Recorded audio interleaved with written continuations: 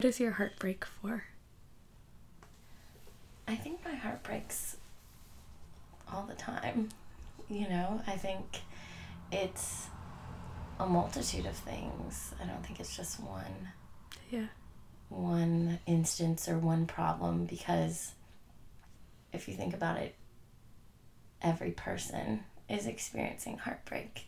And a part of me, like, it's almost like another person's heartbreak is what breaks my heart. And I think that's something that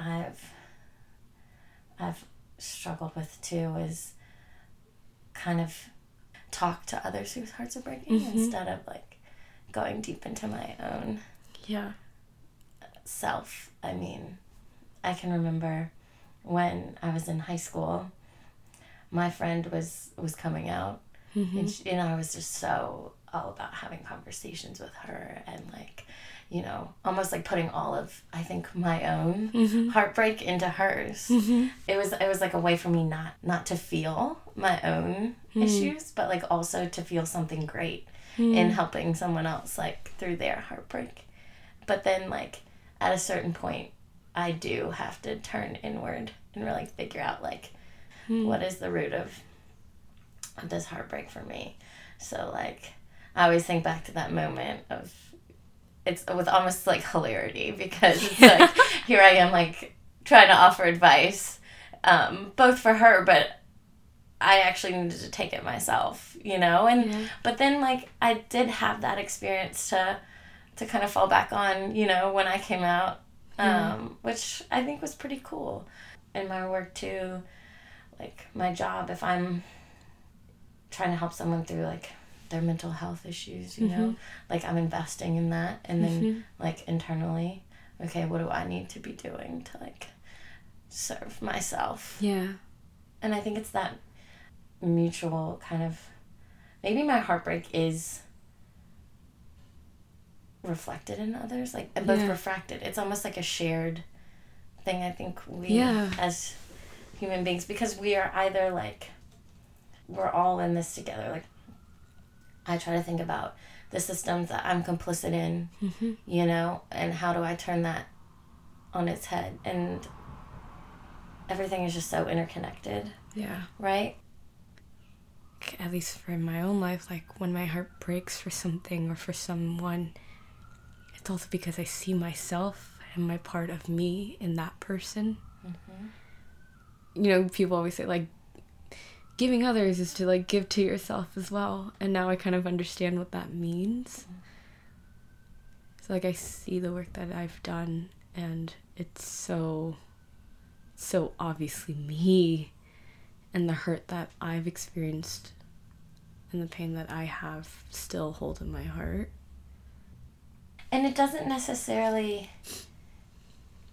have to be completely you. Like, you don't have to, I feel like, obviously, I have completely different lived experiences than, every single person. It's like you said, see people, hear people. Take a step back. For me, right now, that is the most important thing that I can do in the day-to-day. Can you explain a little bit more about the softening that you talk about? Because I've heard you say this once before at that lunch with President Faust. And we were going around the table and everyone was talking about their takeaways from Harvard, and everyone had really elaborate things. And I remember you just paused and you said, Harvard taught me how to be soft. And I'm sitting to the left of President Faust, and I could hear her just go, ooh. And I think she asked you what you meant by that, and you went on to explain, but I've kept that memory in my head ever since, and I can't believe I haven't told you until now, but that's completely impacted the way that I choose to interact with the world and how I choose to treat myself. And so I would like to hear, at least from my own, just what you mean by soft. I think it's just allowed me when I say soft, I mean basically just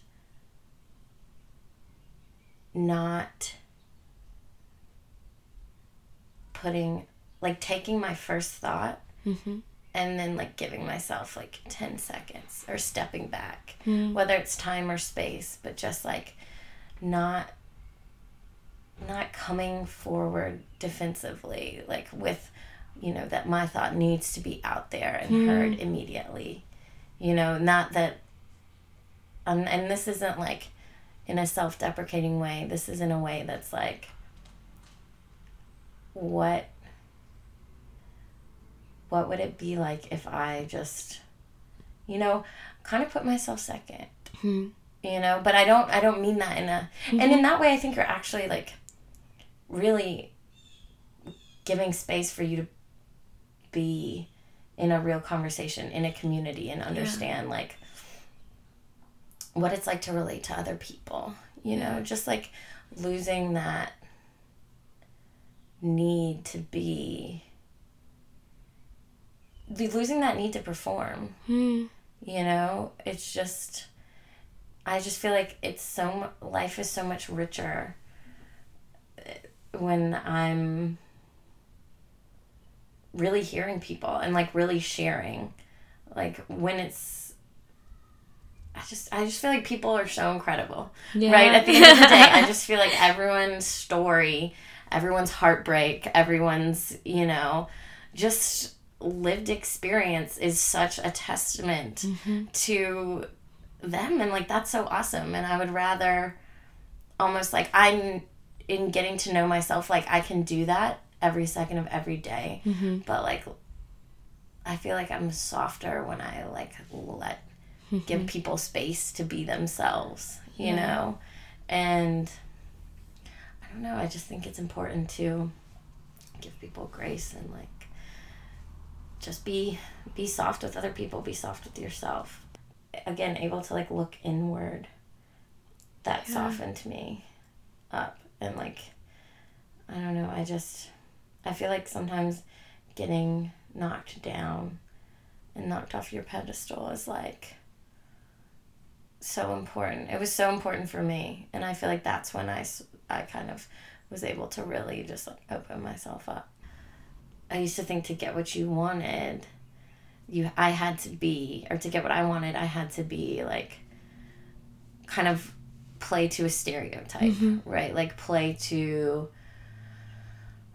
oh, I'm a smart woman in the South, like I have to be like a bitch, or like, you know what I mean? It's the only way I'm gonna like get from A to B or in where I want to be. And so I think I just like let that define me. Yeah. And I like let other people define me, and I didn't really have time to hear what other people, I didn't like what other people had to say, because I don't think I really knew how to listen. And once I realized like, okay, this is actually like hardening me, this is making me a mean person, and also like losing myself. When I was about like 18, I guess, I really, really reached the point of letting other people like define who I was. And I think in shedding that, that's when I was like, and that happened at Harvard, right? Like when you get there, your freshman year, everybody's performing. Everyone's a hyper version of themselves. Yeah. And I fell into that. It really threw me for a loop. It's like, okay, either I'm gonna continue to feel this kind of gross, hard feeling, or take a step back. And that was like the first time I was like, all right, not gonna be. And it's different than just being mean or being nice. It's just like being authentic, right? Yeah. And true to yourself and kind to yourself. How do you forgive yourself? It's still a struggle. I think like I still struggle with like forgiving myself for a lot of things, but remembering that we all ride these highs and lows. My favorite Bryan Stevenson quote is, we're all, I'm gonna butcher it, but we're all better than the worst thing that we do, but we're all not as good as the best thing that we do. You know, and that is just like definitely top 3 lines that I live my life by, because you know, we all do some shitty things that we don't want people to know about, or think shitty things that we don't want to be reminded of. But like, that's okay. You know, that really is okay. Yeah. And so, but also like, I don't want to be like patting myself on the back every time I like achieve something, or I'm really kind or whatever, you know, like that's just part of life. And like, where we land, like our life is spent in the middle, you know, but sometimes people's best selves are highlighted, and sometimes people's worst selves are highlighted, and then it depends on like who they are, where they come from, background, everything. And like, that's when I think we get into trouble, is when we like define people by those moments. Yeah. Because we're all so much more complicated than that, you know. 100%. How did you get to the point of wanting to work with incarcerated people?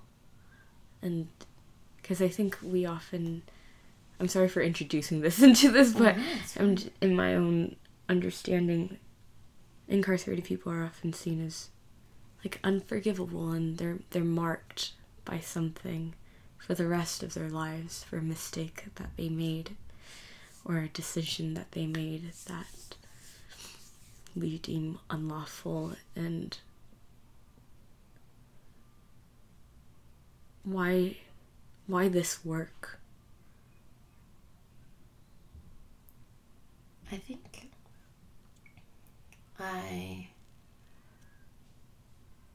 my dad's a lawyer, so I grew up kind of going to court with him, because I'm from a small town, so I would always go just like sit there as a little kid, you know. And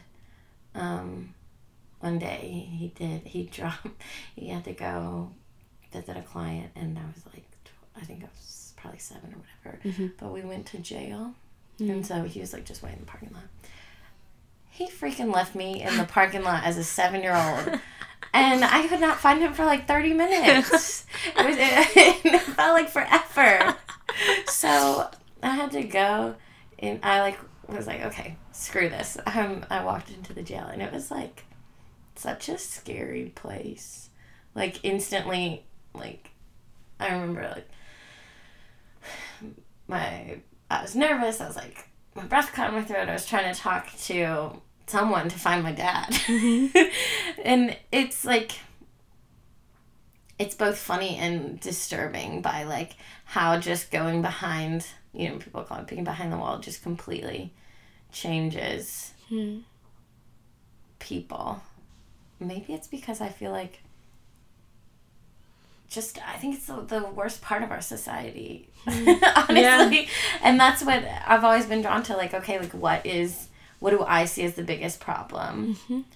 And like, what is there to do about it? You know, and to me, like, looking at our country right now, it's mass incarceration. It's this continuous shaming of people, like, whether they're in jail or out of jail, they're marked, like you said. And what gives us the right to do that? There has to be another way. Everyone needs healing. Why are we not taking that approach? You know, we have created this like alternate almost group of people that are continuously like beaten down by our housing systems, our school systems, our healthcare system, and it's just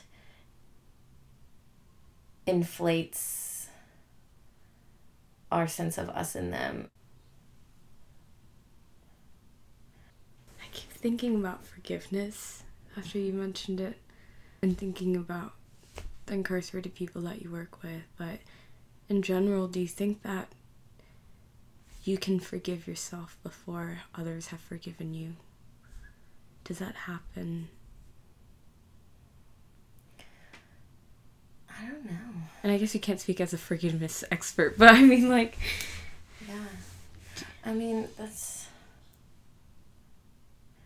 I think forgiveness is so powerful. Mm-hmm. I think that is a tool that is necessary for kind of the work that I'm doing too. I mean, not that like I want to wield any power, but like, you know, there's so many rules that are in place, like in these prisons, and like, so for example, you know, I teach a class, and you know, if a woman is given a disciplinary report, they can't continue on with programming with me. Like, it's a rule. And like, to me, I'm like, fuck that. Sorry. Yeah. No, like, it's fine. It's just, you know, and so I have to, there's so many times I'm trying to like skirt that system so that like, because I think it's a joke. Like, why are we having like punishment within punishment within punishment? Like, why not try that forgiveness? And it doesn't even need to be I mean, it's bullshit anyway. Like, they shouldn't be getting, some of these disciplinary reports are just stupid. Actually, all of them. Anyway. But I just think, like, why, if we're starting to see, like, almost like a Russian nesting doll, like punishment within punishment within punishment. Like, why not try something else? Because it really seems like this isn't working. Yeah. You know, like, why not try forgiveness? And you know, what would that look like? Yeah, what would that look like? It would be like, I don't even know. It seems like, honestly, like I said, forgiveness and healing, like, to me, that's the only way forward in the justice system. But, you know,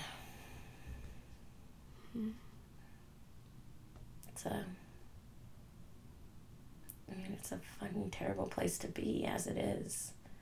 Like, why are we punishing people in so many different ways?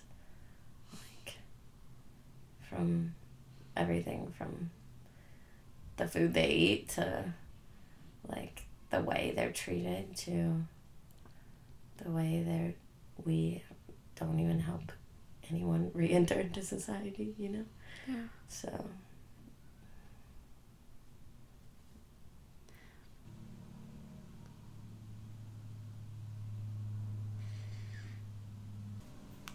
Mass incarceration, like studying it, that was the first thing that broke my heart. This question, or this podcast, even going towards heartbreak, was conceived in that class because my professor said, go towards what makes you tremble. And I think I heard what I needed, which was go towards what makes your heart break. Because I found my heart constantly breaking in this class. And I remember visiting a prison somewhere in Massachusetts, and the correctional officer told us very matter-of-factly, if you don't enter my prison with a mental illness, you'll leave with one. And and my heart broke for the correctional officer who was saying this, because this man had been hardened. And the men that he was talking about, that he had witnessed come out, like, that has to take a toll on a human being, for the person administering punishments, people receiving the punishments. Like, I don't think that that's in our innate, like, human, like, in us to administer hurt, and that prisons are supposed to be rehabilitation centers, and I had not known that. I thought they were prisons for punishment. But you want to rehabilitate people who have made a mistake, who have chosen to do things that are unlawful, and just realizing, like, at any point you get to be whole again.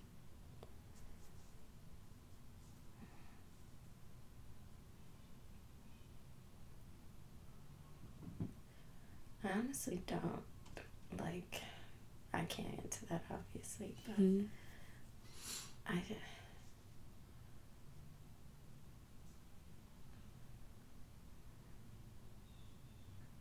like, to be in and out of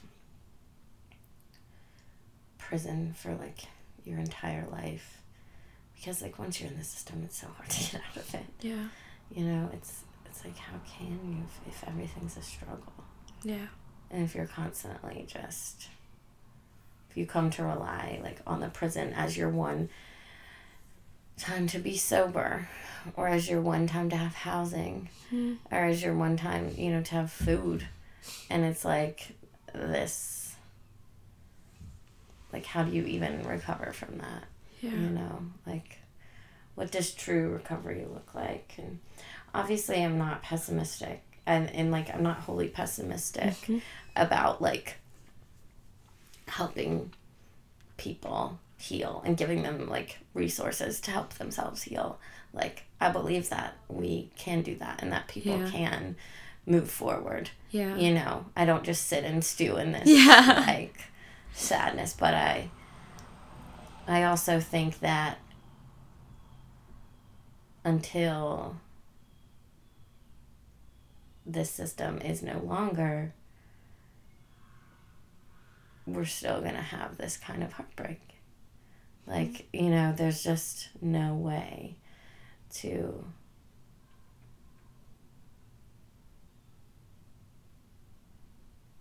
I don't know, it feels like a constant spiral. Yeah. You know? And like Michelle Alexander said, like, a change in consciousness. That's what it's going to take, because sometimes things feel so entrenched. Yeah. But obviously, like, if I felt like there was no hope, I wouldn't be doing this. Yeah. You know? So. No, that's real. I was having a conversation with a friend, and we were talking about optimism. We're like, optimism, you choose to hold on to hope knowing that there's darkness there. You choose to create that hope. You choose to... Now I like talk about hope and faith in different ways, because I think now I'm moving towards faith, because hope to me still feels like this desperate need for something good to happen. And faith feels like, for me, a kind of peace of trusting that good will find its way back again. But I think in the work that you do, like, hope is necessary. I don't know if faith would be very productive, but hope in that it's part of... I think you mentioned being pessimistic about things, but I actually, like, I don't want to put any feelings or words in your mouth, but I see you as a very optimistic person in the sense that I'm speaking about it, and that you recognize that there are really awful parts to this, and it's dark, but you're choosing to hold on to hope, and also in some form of faith, like this, it will be good one day, and I'm working towards that, and that's why I choose to be optimistic. Like, it's a choice that you make every single day. And so I was just thinking, you know, where you've shared a lot of really hard-hitting things with me, but for you, like, how do you choose to heal?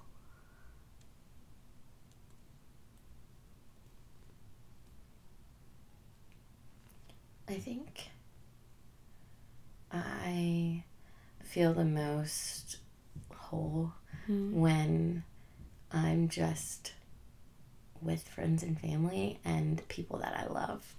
Honestly, like, because and I'm this always happens whenever I, like, am talking to my supervisor. I laugh that entire hour. It's so dumb. Like, I always, and it just is. Because whether I'm telling a funny story or a sad story, because it's just so healing. I think it's love and, like, laughter, and I know that sounds so cheesy. No, not at all. But, like, honestly, there's no way. And that's what I try to do when I'm, like, even in jail, I laugh. I laugh all the time.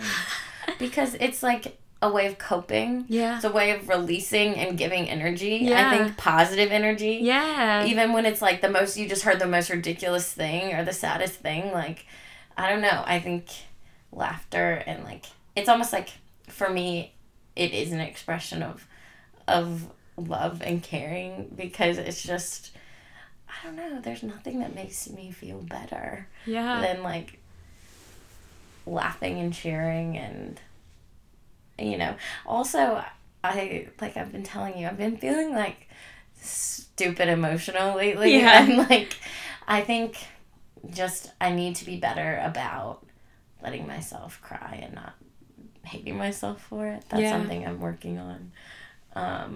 Because then if it just builds up, it's like, I start to feel things that are not even true. You're gonna shit tears. Yeah. It's shitting tears. It really It's really hot.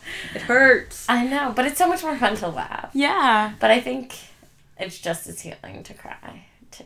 Yeah. You know? I feel that. And I also, oh my gosh, one of my favorite, like, little anecdotes, too, is I went to this talk by Laura Van Deneuve Lipsky, who wrote Trauma Stewardship. And it's about, like, basically secondary trauma.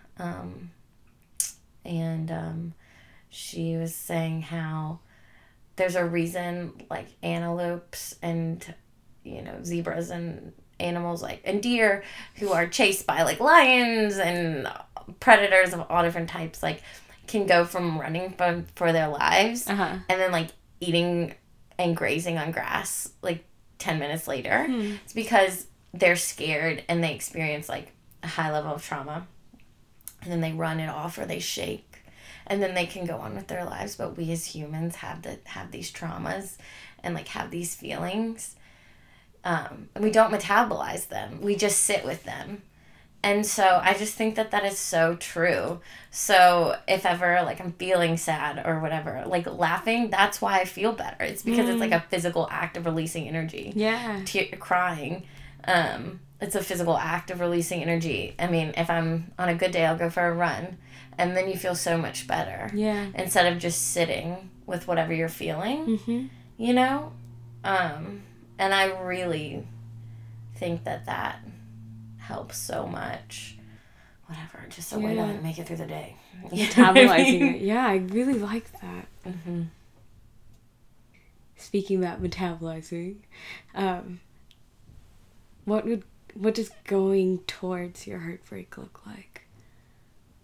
I think it's just continuing to challenge myself.